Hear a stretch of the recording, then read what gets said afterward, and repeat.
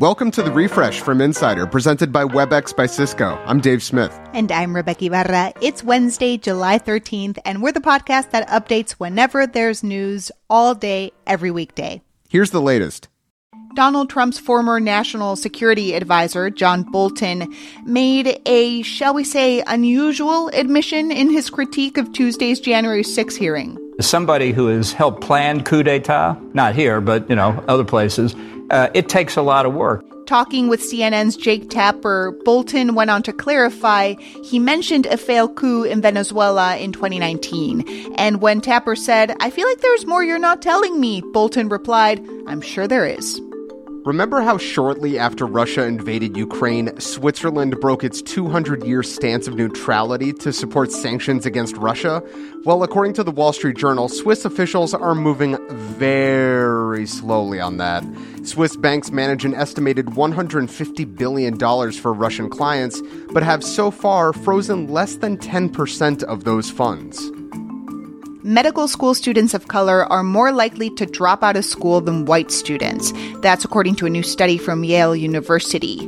White students drop out at about a 2% rate, while for Black and Hispanic students, it's over 5%, and for Native American students, it's 11%. The senior author of the study attributes the disparity to racial bias and a lack of diversity. The Labor Department just dropped its Consumer Price Index report, which measures inflation. The TLDR, it is not good at all. Today's report shows the CPI rose 9.1% for the 12 months ending in June, which is higher than the 8.8% expected by economists. That is the highest inflation since 1981. Expect a rocky day on Wall Street, which now assumes the Fed is going to get even tougher on inflation by raising interest rates. Louisiana residents can now legally get an abortion in the state until at least July 18th. That's because a state judge has blocked a law banning abortion for the second time. There's been a lot of back and forth in Louisiana courts since a statewide ban took effect following the overturning of Roe. But for now, the procedure is temporarily legal again. On Monday, there will be a hearing where reproductive rights advocates will ask the judge to allow abortions more permanently. Today and every day, we're updating the refresh from Insider as news happens, so check back whenever you want to know the latest. Coming up, we dive into what the hell is going on with Elon Musk and Twitter. The changing world of hybrid work offers new possibilities. WebEx enables them with an open platform and many integrated partners, like Notion, Unifor, and SalesLoft. Powerful partnerships power hybrid work. Visit apphub.webex.com. WebEx, working for everyone. Starbucks announced it's closing 16 stores across the country out of concerns for employee safety. The company says it recognizes, quote, challenging incidents that sometimes play out in Starbucks stores, and it plans to expand mental health benefits and offer active shooter training for employees. But where worker safety can't be guaranteed, they will close stores permanently and move employees to new locations. Critics see the closures of stores in Seattle, Los Angeles, and Philly as part of a push to dissuade workers from unionizing. The parents of the students killed at Robb Elementary in Uvalde, Texas, say they are devastated by the surveillance video from inside the school being leaked before they had a chance to see it privately. They were meant to see it Sunday without the audio. Brett Cross, the father of one of the victims, told NBC, "We didn't need to hear our babies being massacred. It was totally uncalled for." The executive editor at the Austin American-Statesman, the publication that released the footage, says he did it so people can, quote, bear witness to history and bring change. It seems Google and Tinder might not be the perfect match. The tech giant is countersuing Tinder's parent company, Match Group, which also owns dating apps OkCupid and Hinge. Google says Match Group is trying to, quote, gain an unfair advantage by refusing to pay a percentage of in-app transactions to Google. Google's lawsuit seeks both damages and hopes to ban Match Group's apps from its app store permanently. Match Group originally sued Google for acting as a monopoly by taking a percentage of in-app purchases. it may soon be time for everyone to get a second COVID booster shot. Thanks to the latest wave of infections from the even more contagious Omicron subvariant BA.5, Dr. Fauci says the FDA and CDC might move up the timeline on second boosters for all. Currently, only folks 50 plus or immunocompromised are eligible. And bonus, Fauci says you'll likely still be able to get an Omicron-specific booster expected in the fall. Okay, so we open on a sweep of New York City brownstones. Then a woman appears.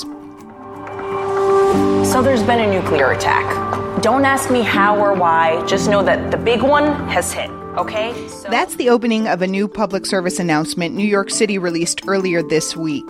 The 90-second video is going viral because, well, it's a mix of what and oh, no, and huh?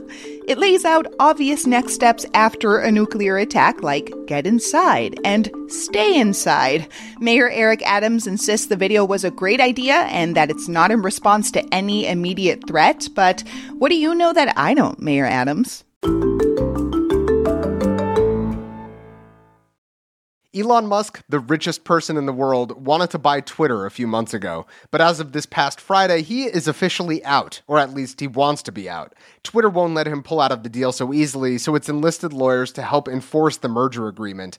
So now we're looking at a few things. What's going to happen to Twitter? What's going to happen to Musk? And what does this mean for everyone else? Joining me is insider reporter Dominic Reuter, who's been covering this chaotic story very closely. So, Dominic, there are the reasons that Elon says he's backing out of the Twitter deal, and then there are the reasons that he may actually be backing out of the Twitter deal. First, what are the reasons that he's claiming he's backing out? So, yeah, he says he wants to be out because of, quote, several material violations of their agreement, which includes bots, fake or spam accounts that are on the platform. It's a major problem that degrades service on the platform. It degrades the experience for users. It creates all kinds of other problems. And he's claiming that there are significantly more bots on the platform than the relatively small 5% number that Twitter has disclosed for many years in its financials. And it's really funny because the letter that Musk's team sent to Twitter on Friday doesn't actually say they found anything. They just said that because of what they've seen, they strongly believe that the number is higher.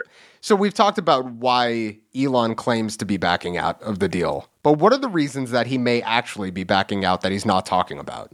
Well, the number one reason I would have bet that he wants out of the deal is it's a bad deal. He's overpaying for it. $44 billion is a whole lot more than what Twitter is worth now. He sort of jokingly, I believe, threw out this share price of $54.20 per share, which was a lot higher than the $36 premium, but it also was a happy little weed joke for Elon, who likes to put 420s into things that he is disclosing. So that, to me, was a big red flag at the beginning that he wasn't entirely serious. The problem is they took him seriously. Another thing is that the market has changed dramatically in the past quarter. This second quarter of 2022 has been bad news for stocks, especially tech stocks. And so what is emerging actually as a strong likelihood for what he's getting out of this is Reuters reported on Monday that he is going to be in a much stronger cash position now if the deal fails, because this Twitter deal has served as a really good cover for him to offload a huge amount of Tesla shares at a very high price. Dominic, do you think that there's any possibility that this was meant to distract from what's going on with Tesla itself as a company? It's hard to say. I think Elon really thrives in environments where he can create chaos. And what's difficult as a business reporter is you kind of have to report on the chaos, but you also have a sneaking suspicion that it's a head fake for some other move. I think, yes, there's plenty of problems going on at Tesla. There's been all kinds of significant financial and legal challenges for the company. Having everybody talk about this instead is great. So let's turn our attention to Twitter. So if the deal does fall through, how is this going to hurt Twitter? And is this already hurting Twitter? Oh, it's already hurting Twitter. They are hemorrhaging staff. They have had a considerable amount of distraction during a very difficult financial quarter and economic quarter.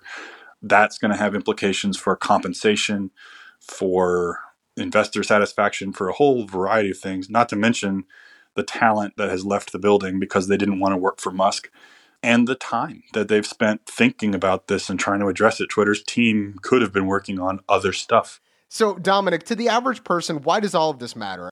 In my opinion, the biggest significance of this deal, of this saga, is it's the question of whether the rules matter. Twitter and Elon Musk entered into a contracted agreement. He had a chance to review financials. He had a chance to request data. He had a chance to do all the stuff that he's doing now before signing. He decided not to do that, and now he's rewriting the rules. And this is a strategy that he has used successfully many times in the past. And if he does it again, I think it will have pretty complicated implications for the rule of contract law in this country, which underpins everything that we do in public. Dominic, thanks so much for chatting. Thank you, Dave.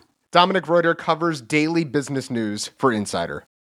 Make sure to follow The Refresh from Insider on Apple Podcasts, Spotify, or wherever you listen to podcasts. And please leave a rating and review. It helps other people discover the show. You can also just tell your smart speaker to play the Refresh from Insider podcast. I'm Dave Smith. And I'm Rebecca Ibarra. Talk to you soon.